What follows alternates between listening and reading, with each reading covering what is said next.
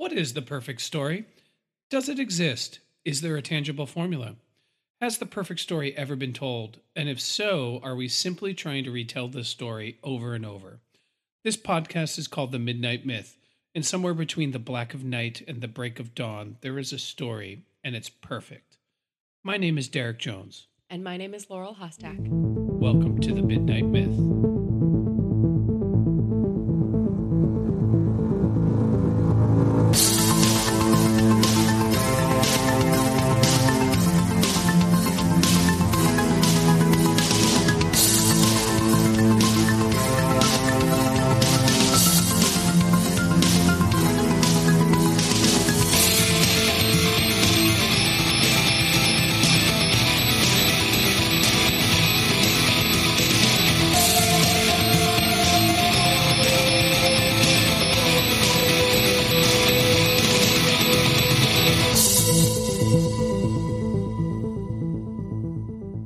Welcome back to The Midnight Myth, everybody's history, mythology, philosophy, and how those subjects bubble up into our popular story podcast.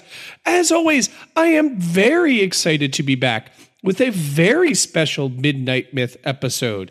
This is our, drumroll please, 200th Midnight Myth episode. 200, baby. Honestly, when we started this 5 years ago, we had no idea that we would still be doing this so many years after the beginning of the podcast. And it is truly humbling. It is truly grateful. It is in the spirit of that humility and gratitude that we bring you this episode. Because if nobody listened, maybe we would do this, but people actually listen to our podcast, and that is really one of the most amazing feelings of my adult life. The Midnight Myth has become, if I may speak for you, Laurel, our passion project, the thing that we do that we really do love the most, other than spending time with our family. And here we are in our 200th episode. If you've been following us on social media, if you listened to our bonus Q&A, you know what this is about. This is us diving into what some call the greatest movie ever made. Arguably, that is true. It is certainly a contender. It is a classic of modern American cinema.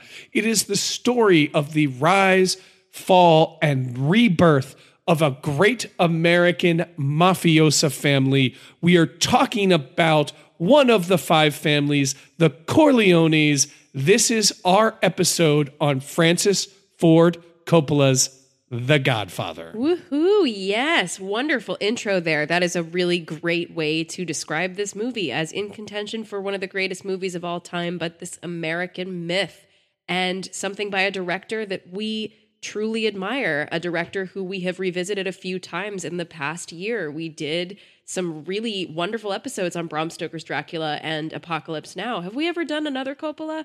I don't know. But we're big fans. I don't think so. Yeah, and I think it's very fitting that we are doing this as our 200th episode. Also, episode 1 featured some analysis of Bram Stoker's Dracula. So Coppola has come full circle with us. It is truly incredible and humbling to be here 200 episodes later, plus some bonus episodes here and there and some multi-parters. So God knows we're probably in like 250 actual episodes in the feed. But we are so grateful that you have been with us for however long you've been with us on this journey. If you've been here since the beginning, if you just found us, if you found us somewhere in the middle, we love you. We are grateful to you, and we are so happy to share this space with you. Just to get a little bit vulnerable here in the beginning, this is something that brought us together as a couple. If you've listened since the beginning, you know we were just boyfriend and girlfriend when this all started out. We had just moved in together and adopted a cat. And now we are married for more than 3 years. We have a beautiful 15-month-old boy. We have bought our own home. We've started a business together. We've started other projects spinning off of the Midnight Myth that have also brought us great creative fulfillment. And it's just really amazing that you, whoever's ears we're now speaking into, are a part of this project and this experiment with us. Absolutely. And we have 2 cats now, not just one. We have 2 cats, yeah. And I also owe one of our dear Midnight Myth listeners a most sincerest apology. Scott at Mythic Path on Twitter went on my Twitter feed and asked us a question for the Q&A. And lo and behold, when we did the Q&A, I never even looked at my Twitter feed, forgetting that anyone would even dare talk to me specifically. And I was like, hey, Derek, did anybody ask you on your Twitter feed? I was like, no, nobody while asked I'm me putting these together? Yeah, nobody asked me anything. And of course, there was a brilliant and awesome question from Scott, and he asked us who our favorite tricksters are and why, and that didn't make it to our Q&A. So really quickly, I love the trickster archetype. I think the trickster archetype is deep embedded in our mythological consciousness, in our story consciousness. Obviously, there's Loki from the MCU. I also love the Joker, another one of the great tricksters out there in popular culture. Do you have any favorite tricksters? Arthur Jones. Our son? Yeah, absolutely just man of mischief. And also Ferris Bueller, I think, conforms to the trickster archetype as well. Yeah, so for sure. Lots of great tricksters. We thought about it a lot, and we may even just do an episode inspired by tricksters. So sorry for not making it into the Q&A, Scott, but you get a special shout out on our 200th episode. So that's pretty cool. Yeah. All right. Before we roll up our sleeves and get too deep into it, Laurel, do your thing. Yeah, my thing is just, we would love to hear from you. It is so awesome to get a hi, a hello, a word of thanks, a question, anything. So please hit us up on Twitter. We're at The Midnight Myth. We are on Facebook, and we're on Instagram at Midnight Myth Podcast, and we're on the World Wide Web at midnightmyth.com. You can also find merch and our Patreon there, as well as blogs and extra content. We have our own special projects that spin out from the Midnight Myth, as I already mentioned, and my new podcast, Sleep and Sorcery, now has 2 episodes out on podcast players, another one coming this Wednesday. But also, if you are a meditator or someone who likes yoga or any other health practices, meditation, mindfulness, and whatever, I would highly recommend downloading the app Insight Timer and finding Sleep and Sorcery there, because you'll get episodes usually a few days early, and there are 3 episodes out now.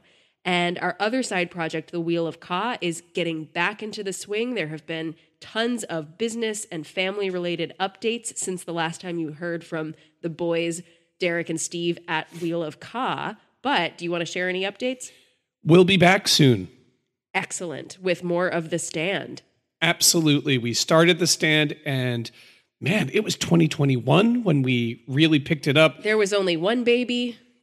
Now there's 2. Now Steve has a baby. I wasn't a business owner. Now I am.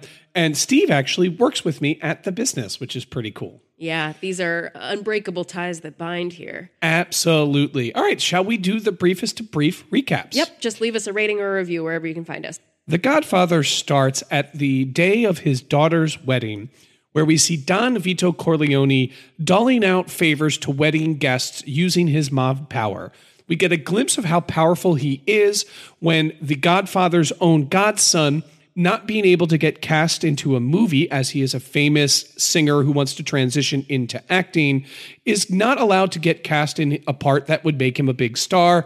And the Godfather chops off the head of the movie studio's horse, and he wakes up with the head of the horse in his bed as to intimidate him, ensuring that the Godfather's godson will get the part. We then move to the mob machinations, where Don Vito Corleone meets with Virgo Salazzo, a top opium man who's going to start smuggling heroin into the United States.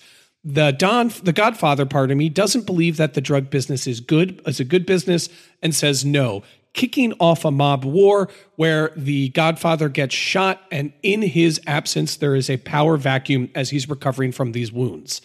Then we get to meet Michael Corleone, who instead of joining the family business, goes off and serves in World War II, is going to college, and is dating a nice young woman. And he decides to get mixed up into the business, killing Virgo Salazzo and his police captain bodyguard, I should say. Yeah. Michael Corleone then takes a long vacation in Sicily where he's in hiding. He gets married, but the mob war ends up reaching him, and his wife ends up being blown up in a botched assassination attempt against Michael. Michael returns and marries Kay and decides he's going to join the father's business. And then we see Michael Corleone using his machinations as the new Godfather, taking out all of the enemies of the family, including his own brother-in-law, who he blames for the death of his true brother, Sonny, which, before the brother-in-law gets killed, does confess to having a hand in Sonny's demise. The movie ends with Michael and Kay, and Michael lying to Kay, saying that he had nothing to do with the death of his brother-in-law, and then the door closing Kay out as he is being kissed in the hand and honored as the new true king of crime. Whew. Very brief recap. Yeah. Lots of things. I didn't want to waste too much time recapping it. I think we know the answer to this question, but I'm going to ask it anyway. Does The Godfather hold up? You know, I did not care for The Godfather.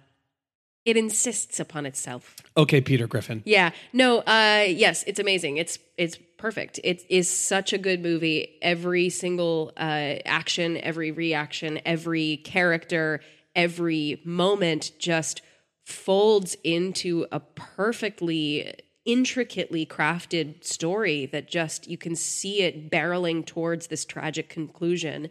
That's also a triumphant conclusion if you view it from another perspective. So it's fascinating. It's beautiful. It looks like a Caravaggio painting in every frame. It's just outstanding in terms of the technical craft that Coppola and his cinematographer are working with. The performances are outrageous. I truly think that at his best, Al Pacino really is one of our greatest living actors. And that is me saying, you know, performances like this in The Godfather, performances like Angels in America, but also performances like The Devil's Advocate, where he just goes totally buck wild and falls totally into this Nick Cagey outrageousness. I just think he has such range and power. And in this, I really love how restrained and reserved he is, while also just communicating so much through his eyes. So I love the performances, top to bottom. This is an outstanding film. In American cinema, there are a few mythologies that are present that bind American cinema together. One of them undoubtedly is the Western and the cowboy, and the American myth as the tamers of a Wild West, and these cowboys who were the ones that tamed the Wild West from all of the criminals and vandals. Frontier justice. And the other one I would argue is also the gangster. Gangster movies and mob movies have been a part of cinema almost from the very beginning. It is something that American filmmakers go back to time and time again. If you look at the list of the greatest American movies, there are going to be gangster movies on it, and in particular, Italian-American gangster movies. They reign supreme to some. And undoubtedly, of the American mafia movies, The Godfather, to me, stands at the top of the pile. It is the creme de la creme. It is the artistic epoch. It triumphs over all others, in my not so humble opinion. And it is part of the fabric of our cinematic and American myth making that we enjoy these stories about the mafia. I think there's worth interrogating the answer to why do we enjoy it so much. And part of it is in doubt, what you mentioned, the technical craft by which this movie is made, the artistry that is involved in it, the fact that it is acted perfectly, directed perfectly, shot perfectly, scored perfectly, lit perfectly. Every single frame of this movie, there is something that you can point to that is technically outstanding, artistically innovative, and just phenomenal. So yes, but the question is, why do the best myth makers, why do the great American storytellers go to and tackle mob movies? Because you could do a lot of different things if you're Francis Ford Coppola. Why The Godfather is a really important question, and one that I do want to get to as we unpack this movie. But truly, it is a phenomenal movie. It is one that is going to be multi-generational. When my son comes of age and I feel it is appropriate, I'm going to sit down and say, it's time for you to watch The Godfather. It's time for you to experience this amazing movie, just as my father did for me. And I think that is phenomenal. The Midnight Myth seeks to find universal themes in storytelling. And there is something universal about American cinema and the mobster genre and the gangster genre. It has lasted for so long. Why is that? How did that come to be? Is something that we're going to be unpacking here today at this episode. But yeah, it holds up. I think of all of the brilliant actors that are in this movie and the amazing careers that they've had. And you could argue for each one of them that their best performance is The Godfather. Yeah, that's a really good point. I just want to underscore this idea that you've brought up, that the mob movie, the gangster movie, is on the same level of the Western as creating American cinematic mythologies. And, the story that comes to mind is that when I went to film school, the very first class I took in my major was American Classic Cinema. It was a critical studies course where we would screen a film every week and discuss it and write papers.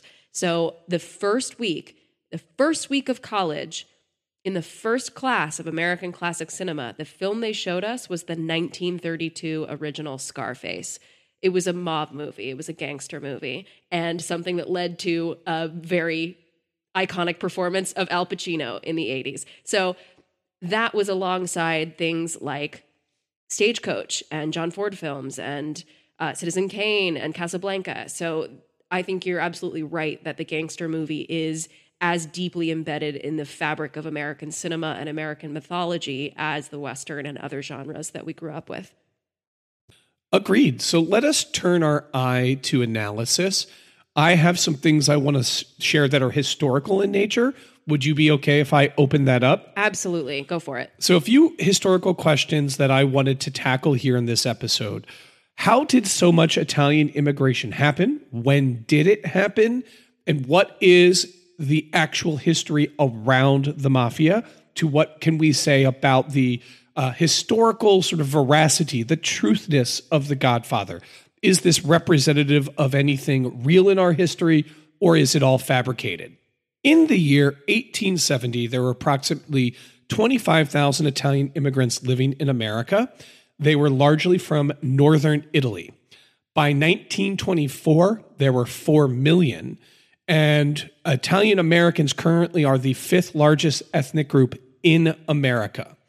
So there was a huge surge between 1870 and 1924 of Italian immigration, and where they immigrated from also changed. The history of this dates back to the Middle Ages, actually. We could probably trace it back to the fall of the Roman Empire. Yeah, for sure.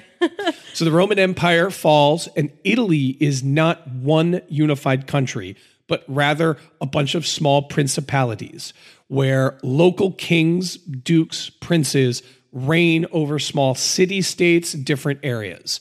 By the turn of the 1800s to the 1900s, there was a push to unify Italy as one country that was ultimately successful, and a series of civil wars occurred. During this time, southern Italy, in particular the island of Sicily, was very much on the outskirts of this new unified nation. There wasn't a ton of law and order. There wasn't a ton of infrastructure. There was mass disease, famine, lack of government services, etc. All in all, it wasn't a good place to be. This also happened to coincide with the rise of steam power, and crossing the Atlantic now became incredibly cheap. One could get a ticket on a boat and cross the Atlantic very easily. And there were stories of people finding fame and fortune in America, and America had opened up its borders to immigration at this time, saying, please come to America. This is what caused, what historians call the Great Arrival. This is a huge transatlantic immigration from places like Sicily into America. There were lots of immigrants coming from all over Europe for similar reasons. Unrest, famine, disease caused people to come. They all came to this place called Ellis Island. Now, Ellis Island was a federally run immigration site. It took over because the city of New York had its own immigration, but it was so rife with political corruption and abuses of power that the federal government stepped in and formed Ellis Island. and it was from Ellis Island where immigrants that were crossing the Atlantic would be processed. They would be checked. And then if they were disease-free, they showed they had some skills, they were allowed to enter into the city of New York. While it was less politically corrupt, Ellis Island was definitely a place of misery and hardship. Because of the lack of translators, because of the bureaucracy, families were often separated. Sometimes mothers and children, the child would get let in, but the mother or father would be sent back. So immigrants definitely had a tough time in Ellis Island, but nevertheless, millions of Southern Italian immigrants were let into the country. Unlike other immigrant populations at this time, the Italians did something very interesting. Everyone entered New York, but for most immigrant populations, New York was a way station. They would come, they would get their feet wet, and they would go somewhere else, often in search for work or for their fortunes. The Italian immigrants stayed in New York. This is what made them unique. And they also brought with them what some call the spirit of village in Italian, and I do not speak Italian, so I'm going to brutalize this. I apologize for the bad accent. Something called the campanesimo, which translates roughly to those who live within the sound of the village church bells. Oh, I love that. Oh my God, that's so poetic. So they banded together and formed immigrant communities in New York, and they absolutely made a huge impact on the culture of New York City. And most of the Italian immigrants still live in the Northeast Coast today, though they have gone on lots of places. Yeah, like South Philadelphia. We live in a very highly saturated Italian immigrant community.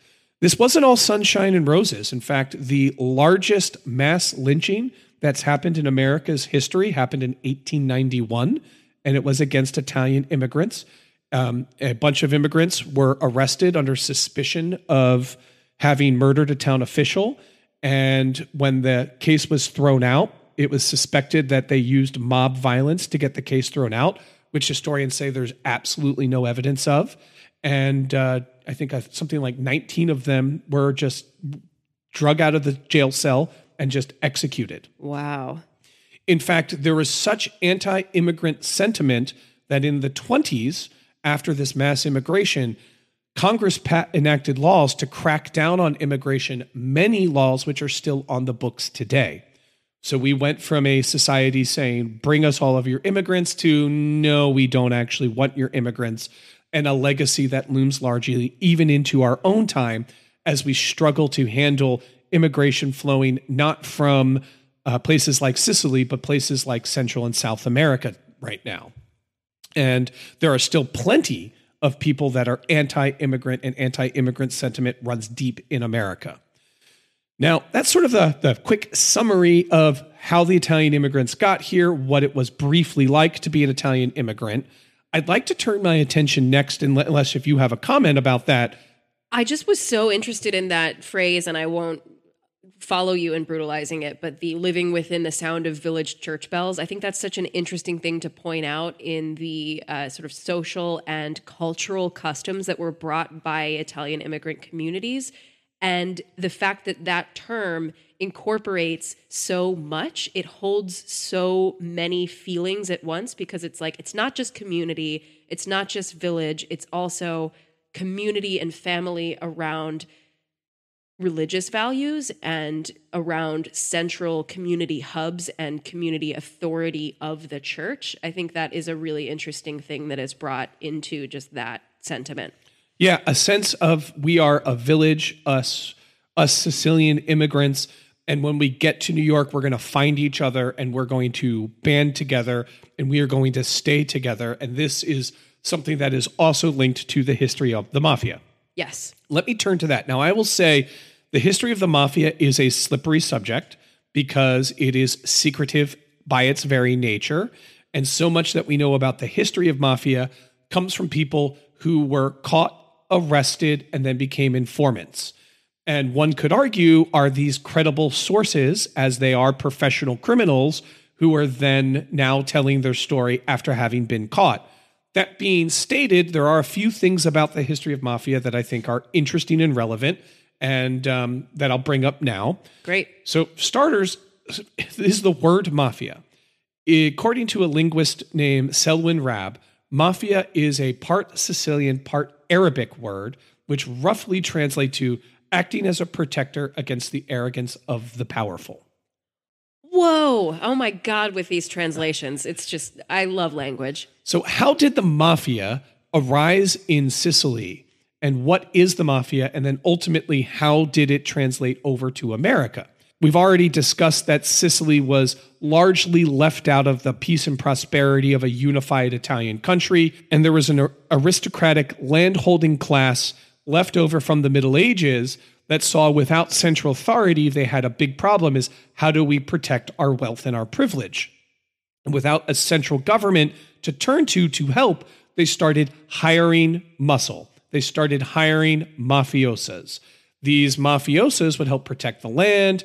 They would help ensure that workers showed up on time. But it wasn't long until the people that were the muscle looked at the aristocrats and said, wait a second, let's just make this our land. And they outstid the aristocrats. It's worth noting that the mafia doesn't exist in Sicily if there was a strong central authority able to do things like dole out justice, able to do things like hold courts of law, able to do things like rein in the authority of this holdover landowning aristocratic class.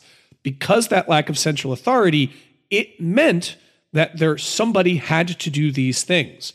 There was also a fundamental mistrust of the central authority that existed. It wasn't doing its job very well. The Sicilians didn't look at themselves as an Italian. They looked at themselves as Sicilians. And so they thought that the power would ultimately be corrupted. And there's evidence to suggest that they were correct, that the new Italian government was dysfunctional and was corrupt. This led to another very important mafia concept called the omerta. It is the mafia law of justice and silence. It means that you go to the mafia for justice. You do not go to the police. You do not go to the government. You do not go to the courts of law. And you are never, ever allowed to tell anyone about it. It is baked into it a cynicism about what the government can and cannot do, and saying because they can't do justice, we will do it on our own, by our own rules and our own laws and our own customs, and we are never allowed to speak about it to anyone. Because power can't be trusted, we must do it on our own. You have the Italian immigrants coming to a new land with this tradition of the omerta already built in, with the tradition of the mafia as those that you go for justice. And you have them in a country where they are largely cut out of the legal system with very few avenues for legitimate work. And what do? If you can't go to the police, what do? You go to the Don. You go to the mafia. And the mafia arises as a place for Italian-American immigrants to get justice, just as they did in Sicily, and they would never tell anyone about it. A cynicism of central authority, the inability to have courts of law to protect you, rising the gang and the mafia violence. This gets shot with massive amounts of money at Prohibition. Alcohol becomes illegal, and suddenly everybody is thirsty for a shot of whiskey or a mug of beer. Already the infrastructure, the groundwork was there for people that don't give a damn about the law and think that the law is fundamentally bad, now have a product that everybody wants, and then they step in as bootleggers. And the rise of the Cosa Nostra, which translates to, in English, our thing, which is the word that you can say about the mafia. It's our thing. So, because now the Cosa Nostra rises as a multi-million-dollar, huge nationwide business in bootlegging, and the mob is born as we know it and as it's characterized here in The Godfather. The five families is a legitimate thing. There were five families in New York, and there was one Don among all Dons who ran them. That was Charlie Lucky Luciano, who really organized the mob into a national business with him at the very, very tippy top. And since then, it is theorized that the mob power and influence has really dwindled. The rise of FBIs, the liquor is no longer prohibited, but the mob does still exist in America to this day. It is also theorized that the American mafia at its heyday was more powerful and more wealthy and had more influence than the mafia in Sicily ever had. That it was a legitimate, like we see Don Corleone as the boss of all bosses, and very much Charlie Lucky Luciano was the boss of all bosses. There's a really good article on the FBI's website that documents who the main bosses were from Charlie Luciano and where they passed to, how they died, and their lives were, for the most part, very few of bosses ended up happy. They got very rich and most got killed, just as we see the Don gets gunned down. So there is some historical accuracy to the portrayal of the mafia that we see. And that's my history of immigration and the mob. That was so fascinating. There's so much I want to unpack. One of the first things that I just want to seize onto is how much this idea of alternative justice or these structures of loyalty and hierarchy sort of echo a medieval feudalism in some ways, not an exact one-to-one, but there's this sense of like you have loyalty to a lord who might have loyalty to a higher lord, and there is a structured system of violence that holds this entire thing together. And if one person turns on another, then you have this disordered, unbalanced chaos of violence and lawlessness. So I think that's really fascinating, thinking about how much this echoes other structures of power and how power balance or how power vacuums are filled. So that is something that was really pinging for me. I'm also thinking about alternative justice in the sense of the dichotomy that you brought up between the gangster movie and the Western. And the Western, we can still identify as a romanticized version of the actual frontier and the Old West. It's not an accurate portrayal, but there is this kind of, there's this world-underworld dichotomy where the Western romanticizes this idea of justice sought out by the common man, but still upholding the authority of the good sheriff or the authority of the good king figure in the American West, versus the gangster movie, which says, no, you can't trust any of them. You can't trust anyone who is in mainstream power because they are looking out for their own back and I'm the one who's looking out for you. There is a really complex balance, I think, that Coppola is playing with, that every other director who works with gangster movies is also walking that line between how do we tell this story with the big R romance that is there and not romanticize it, because it is by its very nature full of poetry and full of these tragic themes and these mythological gravity, but it's also violent and hard and chaotic and terrible. So those are just kind of things that are spilling forward from my mind as I process how that history relates to what we see in The Godfather. Yeah, I want to get to my answer to the question, why mob movies? And then conversely, why The Godfather as the godfather of mob movies. And I think you hit the nail on the head there in connecting the cowboy and the mobster as very similar in a certain aspect and from a certain point of view. America started as a nation fundamentally distrusting centralized power. It started rebelling against an empire. America to date still has an air of cynicism around central authority baked into our politics and baked into our culture. It's part of the reason Star Wars features rebels rebelling against an empire, and that is one of the most commercially successful movies of all time. It's also part and parcel of the cowboy. The cowboy goes west seeking his fortune, finds no justice or law, and a lone gunman steps up to enforce justice on their own, hence taming the West and bringing America from the East to the West. The mobster, the Italian immigrant, comes to America, finding fortune and fame, but no law and order, and hence steps in a lone gangster, forming an organization so the Italian immigrants can get the American dream and that they can prosper and have justice. The very first scene in The Godfather, the first line was, "I believed in America." Believed, past tense. It is about an Italian immigrant stating the failure of the American judicial system to protect an innocent girl and punish those that hurt her, and having to turn to the mafia for justice. It is the failure of the courts of law. There were police that protected you in courts of law, so you didn't need a friend like me until they failed you. Now you need a friend like me because the system is not going to protect you. It will fail you, and hence in steps the Don. That sort of ethos, part of American culture, to be wary of authority, to seek justice on your own terms.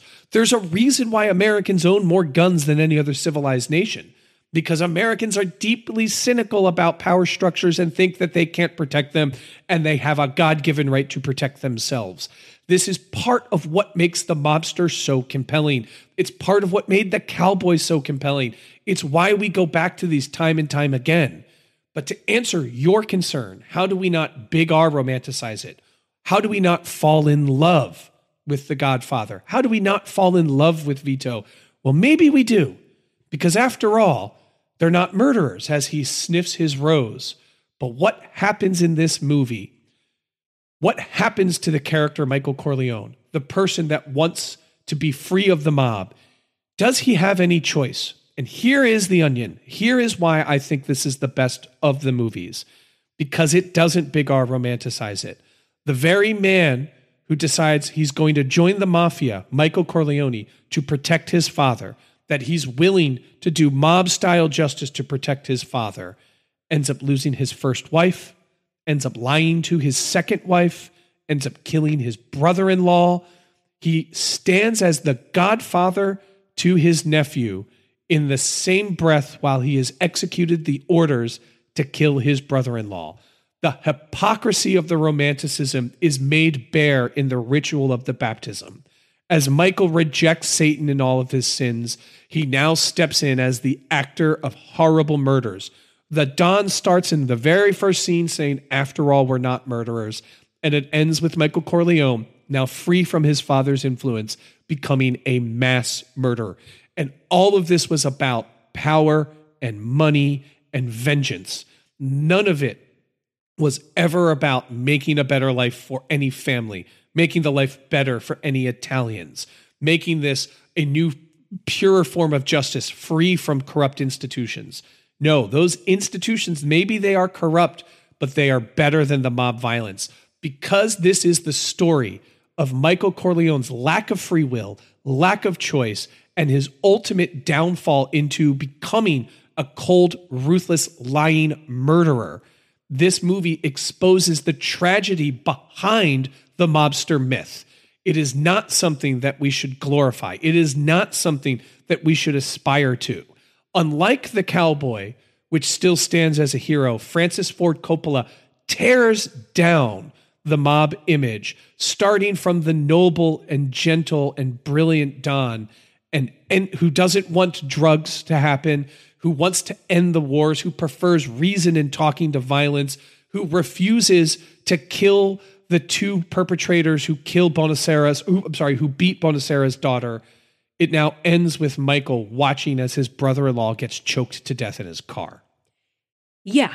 Yes, exactly. Amazing. So I want to talk a lot more about the rituals, especially the baptism and the wedding, but I want to latch on to another thing that you said just now, because I think you got to the heart of the movie. And the heart of the movie for me is the tragedy of not just Michael, but Vito. And I do fall a little bit in love with Vito Corleone in this, not just because I think Marlon Brando is giving a really excellent and iconic performance, but because the closer you look at him, the more sadness you carry for what ideals you think this man must have had in the beginning. And I think a lot of this is confirmed later in The Godfather 2. I won't bring much of the sequel into this analysis because I want to focus just on The Godfather.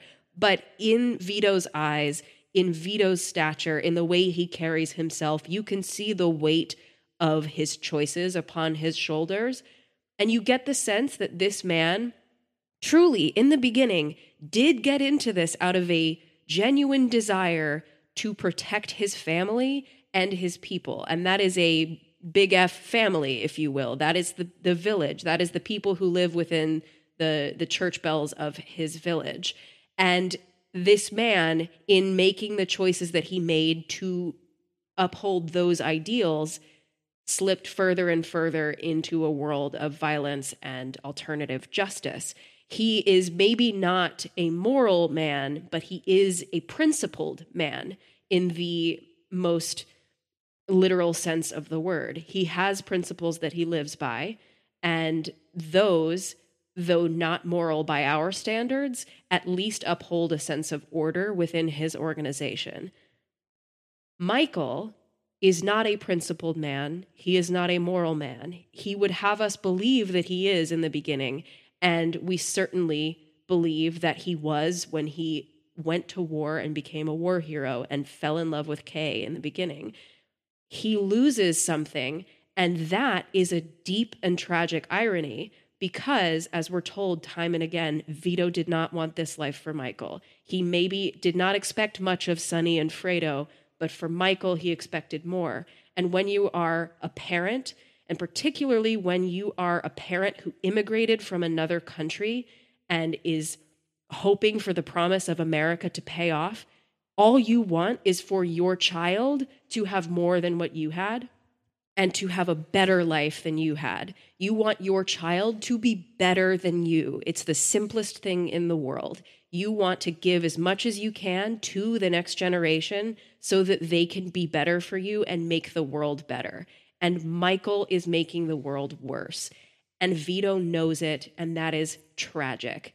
I think the most beautiful expression of Vito that we get is in his days of retirement. And yes, he experiences great loss when he loses Sonny. And you can see the deep tragedy that he wears and the deep guilt and shame that he wears because he has brought this about onto his family out of what he thought were noble intentions. But just playing with his grandson in a garden in his final hours is probably the happiest he has been in his entire life, even though he has lost the son that he thought was going to carry the torch and be better than him. And this is playing in this really complex mythological soup too, right? This idea of fathers and sons is something that we keep coming back to with Darth Vader, something we keep coming back to with the Harry Potter series, with everything. There's this Freudian tension that runs through it, but there's this deep mythological tension that runs through it as well. What do we always hear about? Fathers who fear that their sons will come up and overpower them. Fathers who fear that they will be defeated by their sons and they will be dethroned by their sons. This is close to what we see with Vito and Michael, but it's not quite there. What we get instead is Vito wishing that his son could dethrone him in a different way than he actually does. He wants Michael to be the sun and be the Zeus where he was the Hades. He wants Michael to go out into the world instead of staying in the underworld with him and taking his throne. I love that. I do think there is a mythological feel to this movie. There is a huge weight behind these characters. In many ways, you could argue that Vito operates as Kronos, as Saturn, as the Titan by which all of the gods and goddesses are born, the one that helps make and shape the universe, but yet fears the uprising of the Olympians, the inevitability that the way that he does things will change and that the next group might unseat him. And what happens as Zeus becomes the god of the Olympians? He is petty, he's ruthless, and he's cold-hearted. No different than Kronos in many ways, maybe worse. And Michael then, as he becomes the Olympian, as he becomes the new god of the underworld, the new god of the mob, is more ruthless, is more cold-hearted, and is less principled. It is worth noting that the historical origination of the Mafia was born out of necessity, was born out of a lack of authority and a desire for people to have some form of justice amongst a political system that had and was failing actual Sicilians. It's worth noting that it became over time about power and control and money and violence. No different than Michael and for Vito. Vito, we can see, is emerging out of a form of necessity. He lived in Sicily. He came to America and he had to build this life because to him there was no other way to protect his family. Michael has a choice. Michael could have gone a different way, and Michael ends up going into the Mafia. And in many ways, this is a question that I toy with here. Does Michael in this movie as a character really have free will, or is it inevitable? Is it his destiny to become the next Don and become a more ruthless Don than his father? Or is it something that he willfully and acts and chooses? And I think that is an interesting question at the heart of that character. I have some thoughts, but I would love for you to kick that off. This is definitely something that I wanted to address when you were talking about it earlier, too, because I think it is a really complicated question, and I think the movie doesn't want us to have a satisfying answer to it. Does Michael have a choice? Does Michael have free will, or is he destined on this path? And we do, at many points, get the indication that we are watching a Greek-style tragedy. We are watching a story where a character rises to a great height and then must inevitably fall. And this, again, is one part of a larger saga. So we will, in the later movies, see the continued story of Michael. But in one perspective, you're watching the rise of Michael through this one, but you're also watching the moral fall of Michael. So does he have a choice? I think in the comparison to Vito, we are supposed to believe that Michael should and would and could be able to make a different choice. And the scene that indicates him making a willful decision is the one in the restaurant with Sollozzo and the police officer when he takes the guns and it's a wonderful, perfectly acted scene where Al Pacino is just doing 1,000 things with his eyes and then decides to pull the trigger and make the choice, and then that sends him down his path. So yes, I think we're given a very clear textual scene where Michael makes that decision willfully. But then we're given all these indications that there is someone else pulling the strings, something else pulling the strings, a higher force. What is the image on the cover of the book by Mario Puzo and the movie? It's a marionette string. It's the idea that we're all being pulled by these higher forces, that we are driven by the stars and cosmic phenomena or something. And you'll remember that the movie ends with a baptism, with Michael being literally made godfather to Connie's baby, and Connie's baby being baptized into the church and into the Corleone crime family. And this is presumably how Michael was baptized. His godfather was standing by his side, knowing that crime was being carried out in Michael's father's name at this very moment. Maybe not the same type of crime, but there's this sense that through ritual and through the complex forces that pull you into a network of alternative justice bringers, that there's not really a way out. And you will always be caught in the strings of this larger web.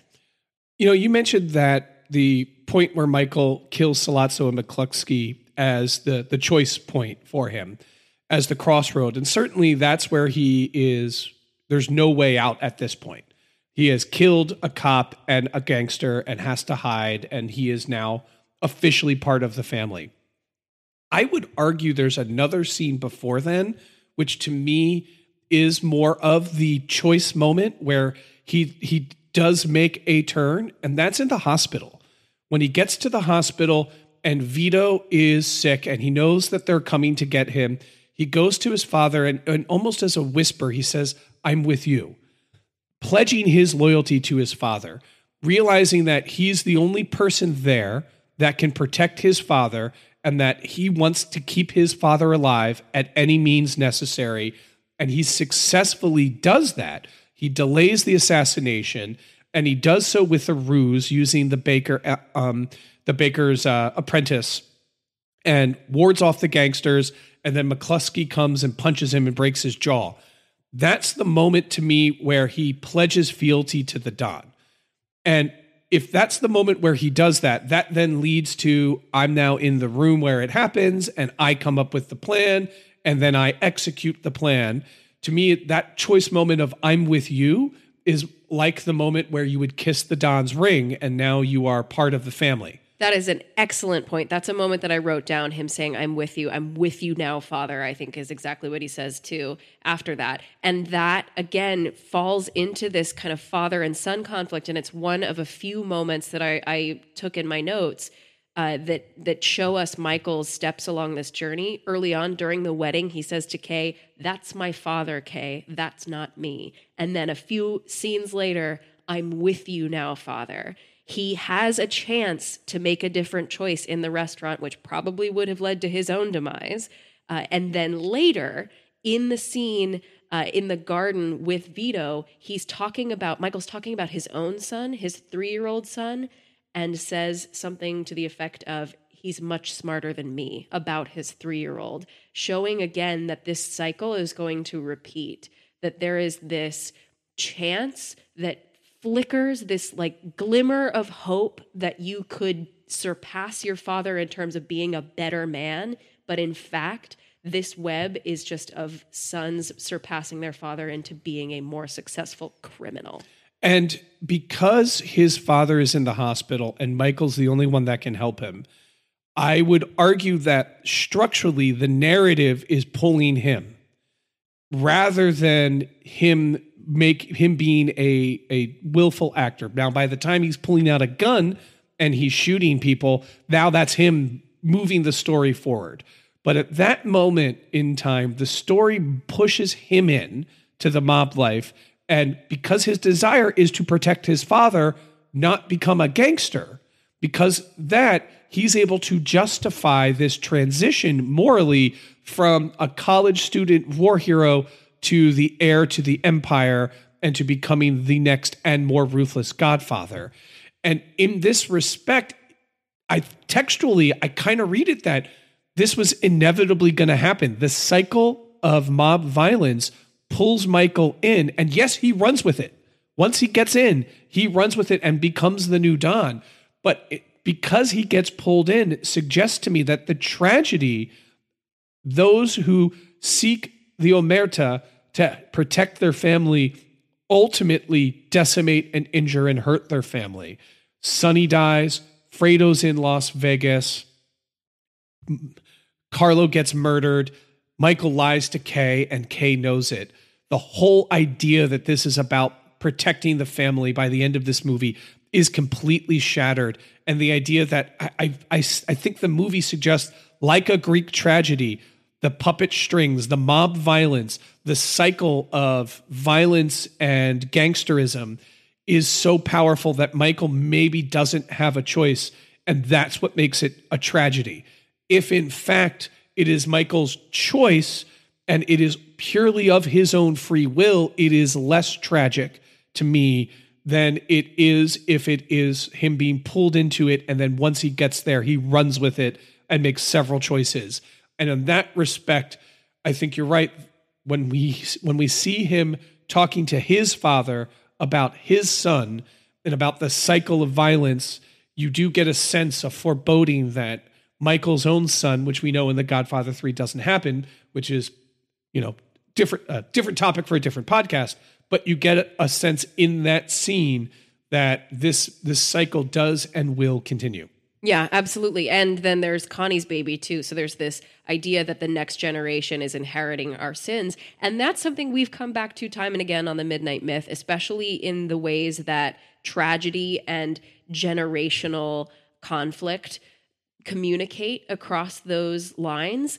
We talked about generational trauma in Encanto, which I think is part of this as well. Like Michael's generation is inheriting the trauma of the immigrants who came across the ocean and then found that the American dream was not accessible to them and faced so much violence and turmoil in those early days in this country. I think there is intergenerational trauma that's inherited, but there's this sense, and this is something we talked about in Hereditary, which is a Greek tragedy of inheriting your earlier generation's issues or their pain or even their mental health problems. And there is so much, I think, that argues in this that maybe it's not a higher power, maybe it's not God, maybe it's not even the devil that's laying the traps of this tragedy for you. It's the choices made in previous generations. And those things are heavy to think about. Thinking about how the choices we make today will influence our children and our grandchildren's lives in ways we cannot possibly conceive of. It really infuses all of our choices with a deep significance and a deep weight. So that's just something I'm meditating on as well. Yeah, millions of people don't hop a boat and cross the Atlantic in search of a better life because things are going great for them. Yeah. That's, no mass immigration movement happened because everything is awesome in their country. So let's all pick up and go to a new one. That's not how it works.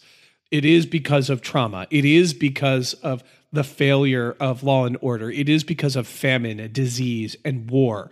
These are the reasons why immigration happens and people are seeking a better life.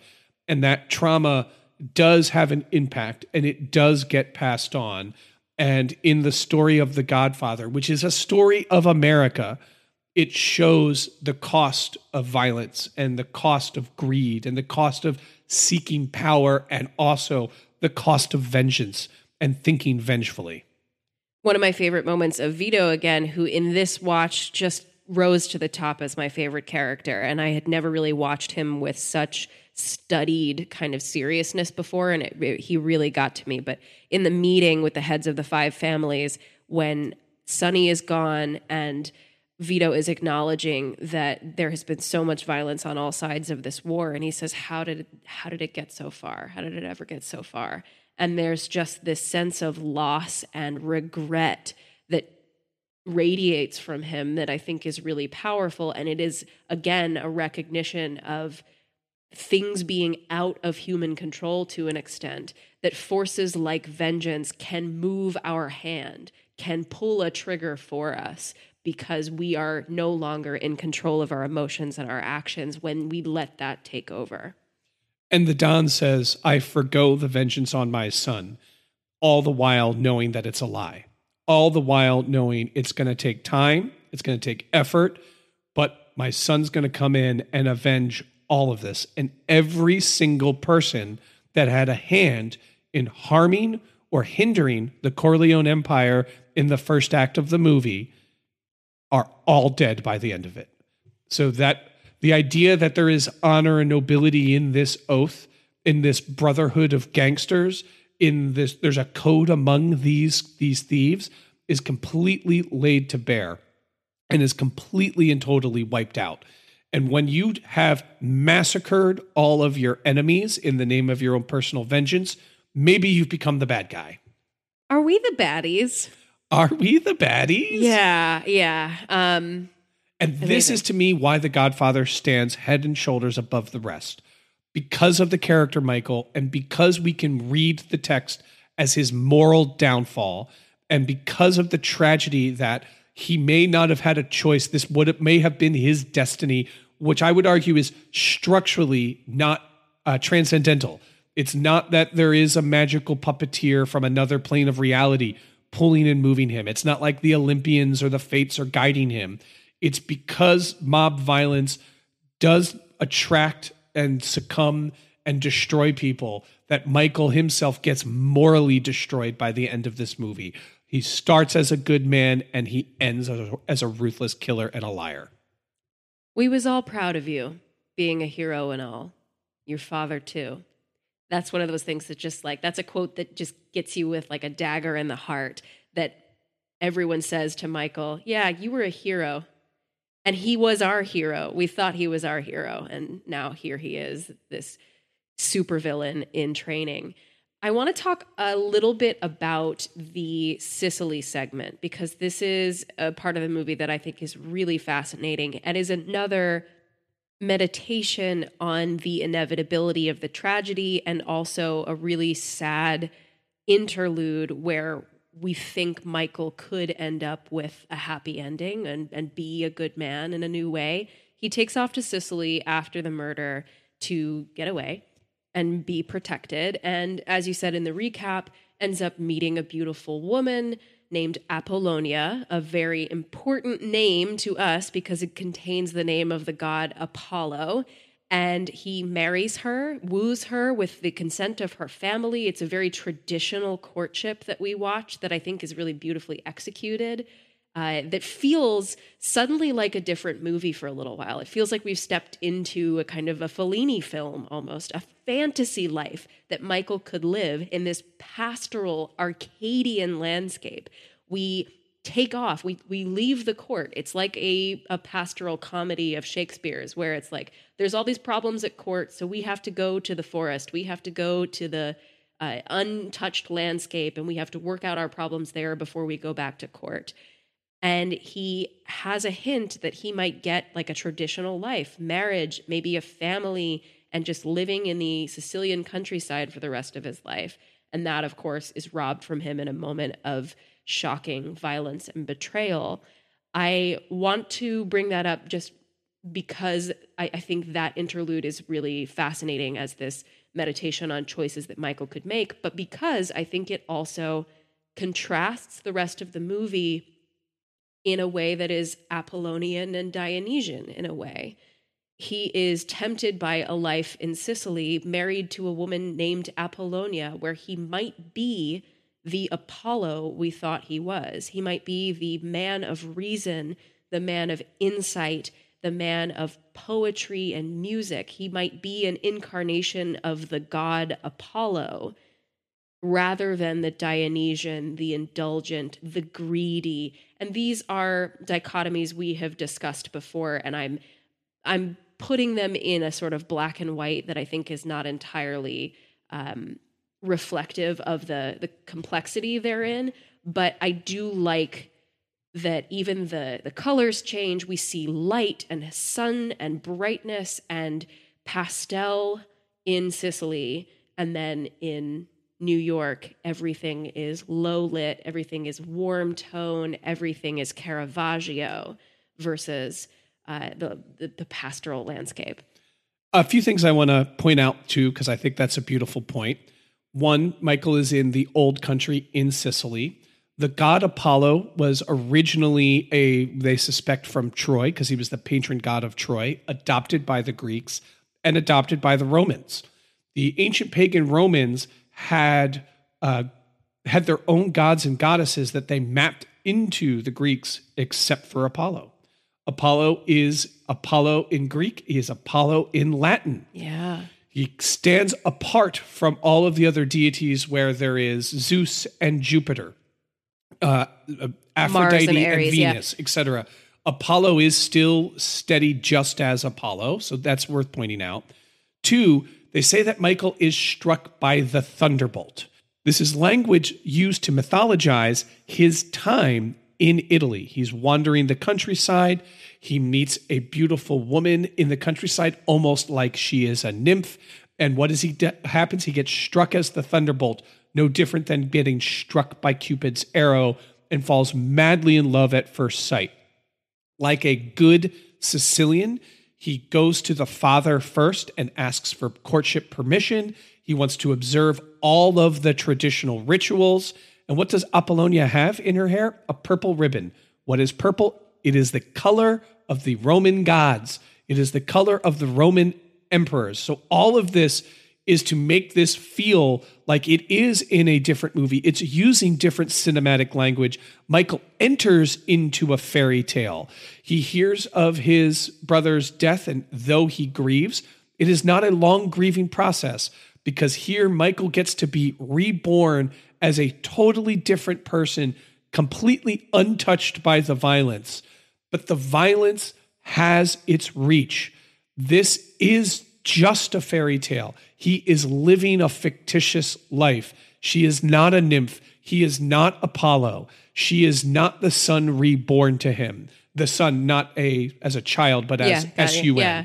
She is not this radiant ray of sunshine striking him with the Cupid's arrow, donning the purple of the Roman emperors and giving him access to this new and pastoral and beautiful life of leisure. It is all a lie. The mob violence even reaches in then and reaches there and murders this innocent young woman. Everything that Michael loves, everything blows up then. And this is another example of, is Michael really in control of his destiny, or is the mob violence really what's driving him?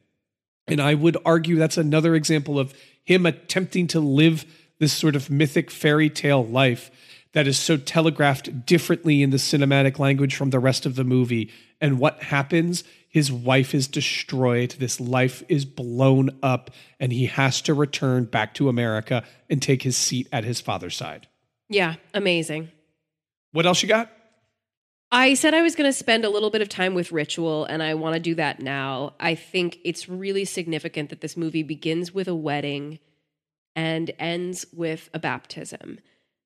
There are several other rituals that we observe throughout. We see funerals, and we see informal rituals take place. We see mob rituals take place, things like meetings of the 5 families. We don't see, and this is something you pointed out, those formal mob rituals that we imagine happen behind closed doors, things that happen in Goodfellas per se, like making ceremonies. We don't see any of that. We are largely coded in the space of Catholic religious rituals that take place throughout this movie and bookend it so beautifully. There's a great saying that you'll hear time and again when it comes to like classical theater, which is that tragedy ends in death and comedy ends in marriage. And we've been talking about this movie as a tragedy this entire time, but it doesn't end in just death. It ends in baptism. It ends in new life.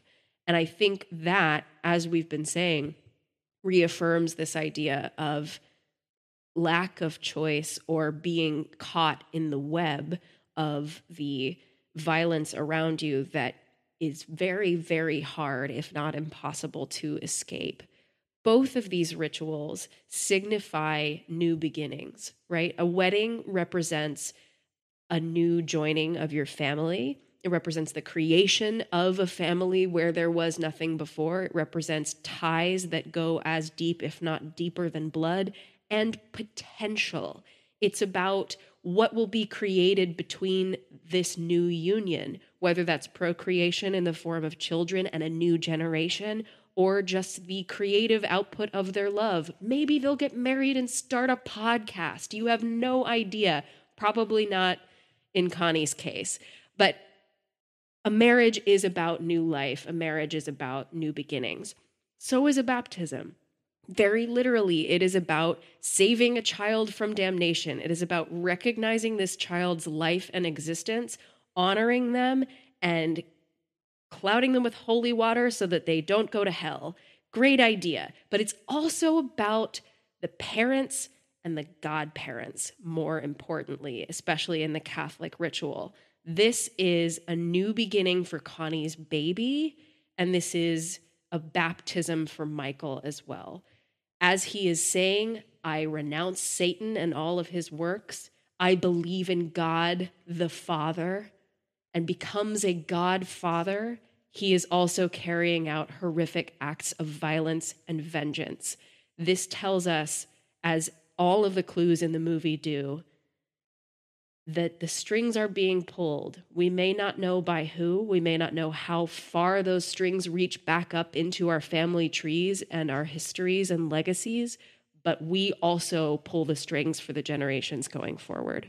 I absolutely love that point.